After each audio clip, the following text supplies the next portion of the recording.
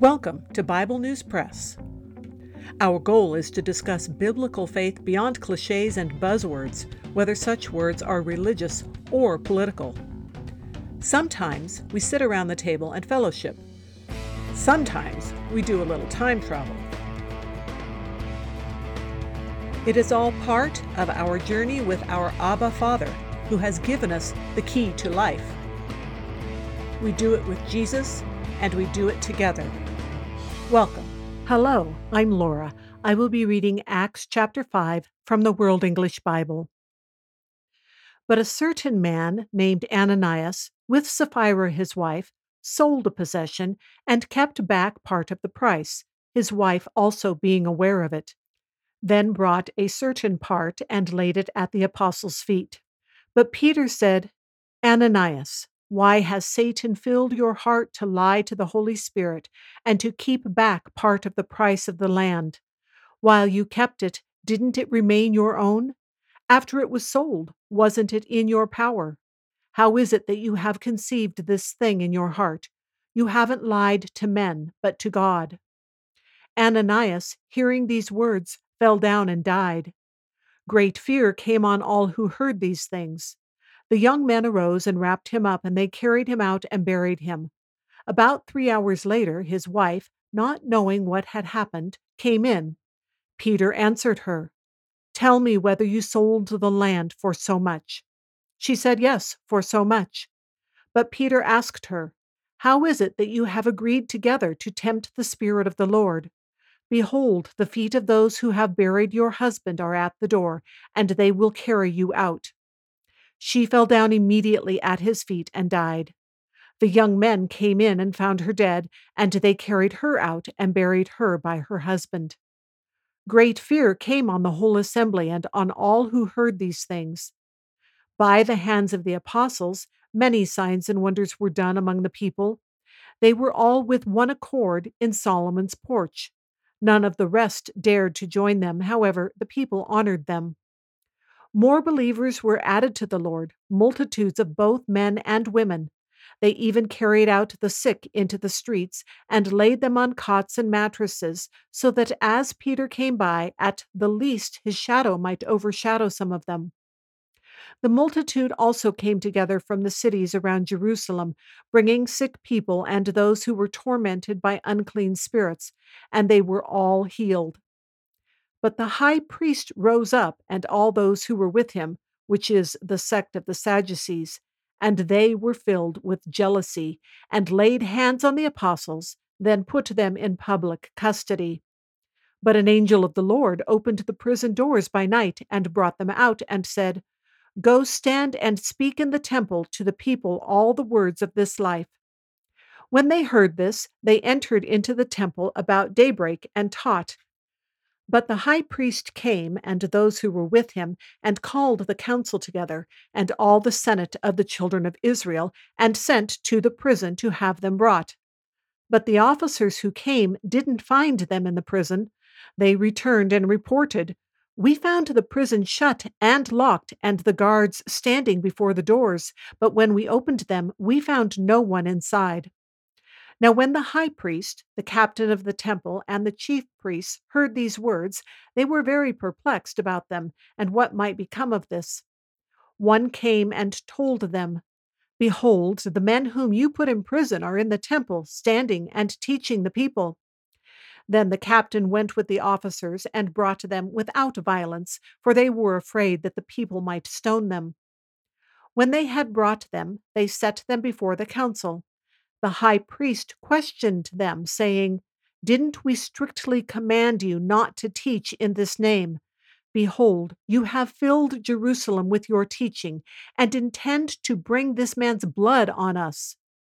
But Peter and the apostles answered, We must obey God rather than men. The God of our fathers raised up Jesus, whom you killed, hanging him on a tree. God exalted him with his right hand to be a prince and a savior, to give repentance to Israel and remission of sins. We are his witnesses of these things, and so also is the Holy Spirit, whom God has given to those who obey him. But they, when they heard this, were cut to the heart and were determined to kill them.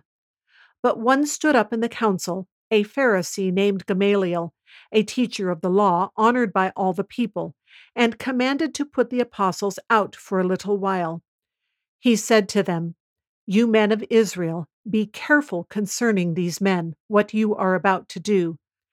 For before these days, Theudas rose up, making himself out to be somebody, to whom a number of men, about 400, joined themselves. He was slain, and all, as many as obeyed him, were dispersed and came to nothing.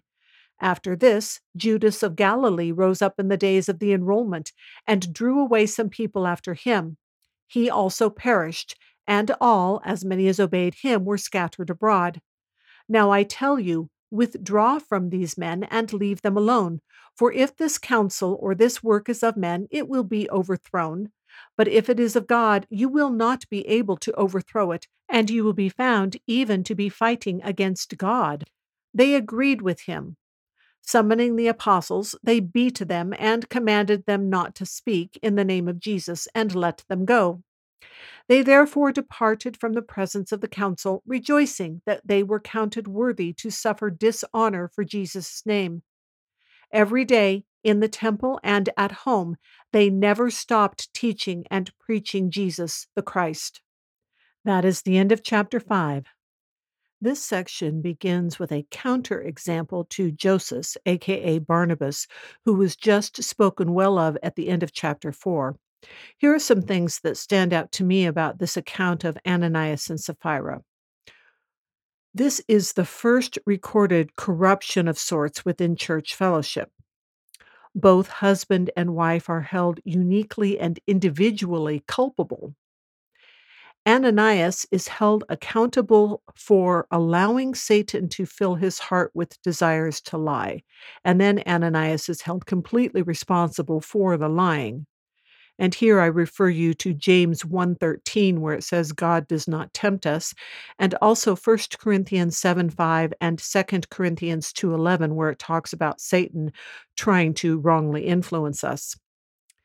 Peter's pronouncement indicates that even if they had openly given part of the proceeds, all would have been well.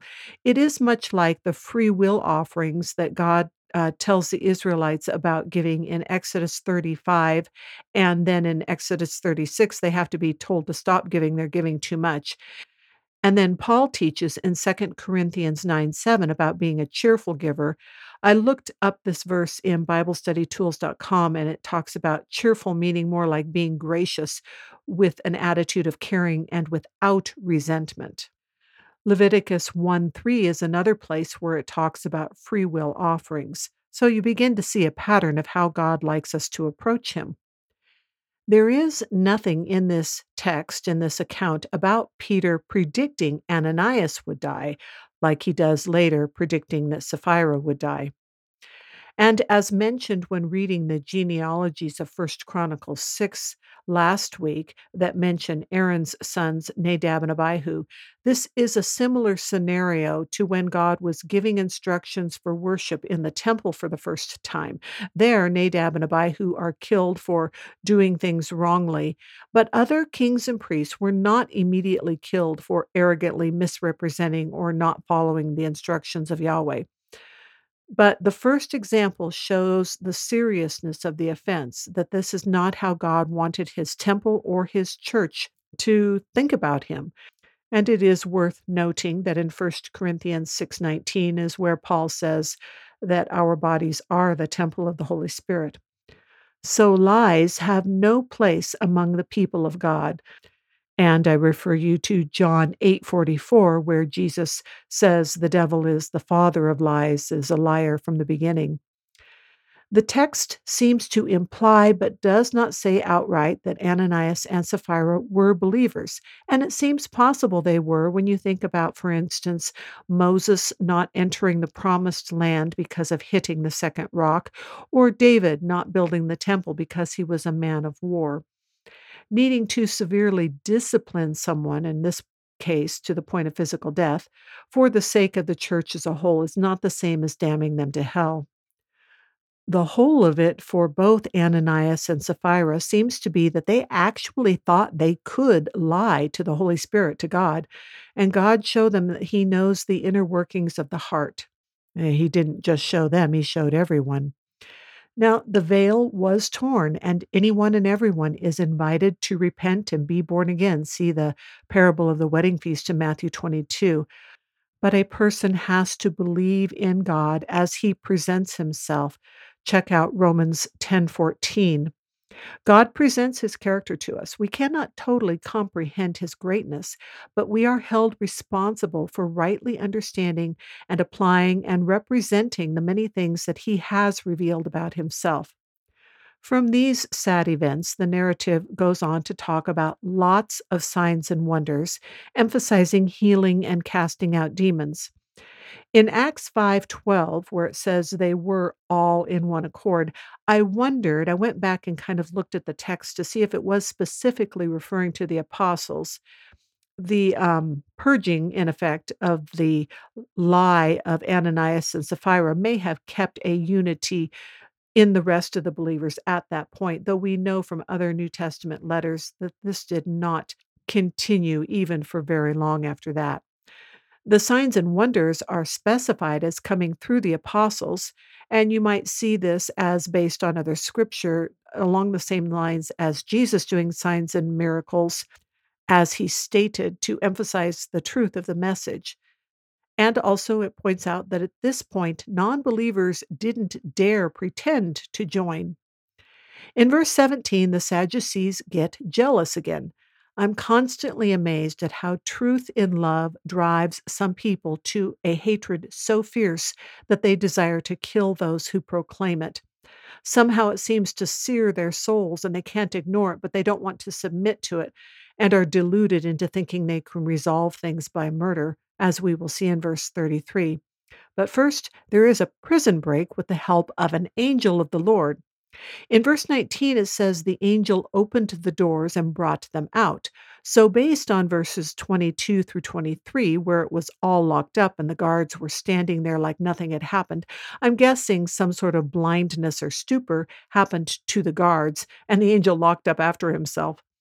He could have left things open, certainly, but this setup makes it clear to them all that this was miraculous. It sounds like in this case, it was actually all the apostles that were locked up, but their instructions were to get right back to teaching, which they did openly, but they were not always miraculously preserved, either from suffering or death, because these things also had their place in propagating and preserving the message of Jesus the Christ.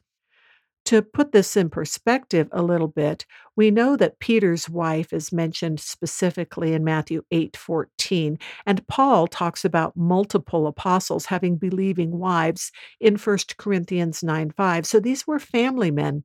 At least some of them probably had children. This was no light undertaking for them. In verse 24, the World English Bible here used the word perplexed, which is the same word used in the English Standard Version and the American Standard Version. And it gives a sense of being out of one's depth. A few versions use the word wondered. I like perplexed. They have such a limited and distorted view of God that they can't understand what's happening right in front of their faces. Of course, their limited view is their own fault because of what they choose to believe, and they have ended up deluding themselves. So they just go right back to their pomp and ceremony. They don't even ask how the disciples got out. They are more concerned with being accused of something they actually did do. And of course, Peter and the apostles, it says, and the apostles, tell them straight up that yes, indeed, they did kill the prince, the savior that God sent, but yes, indeed, he is alive. Remember, they are mostly Sadducees. But instead of the repentance that is spoken of, they respond with thinking about killing the apostles. So then enter center stage the sage Gamaliel, who is actually a Pharisee. He reminds them of two previous men who had followers but who died. What is curious to me is that his warning neglects to mention that Jesus died and his followers are still around and declaring that he rose from the dead, but maybe that is why he is cautious in saying this could be of God. The agreement of the rest of the council, who are predominantly Sadducees, seems to only be not to kill them because they still beat them and they tell them to be quiet.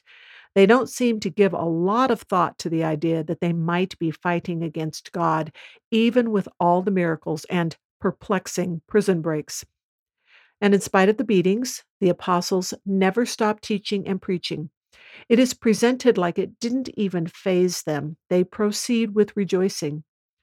When you accept the truth and live for the loving God who provides a way of salvation through repentance, through the simplicity of faith, it should lead to rejoicing. What a great hope we do have who trust in Him.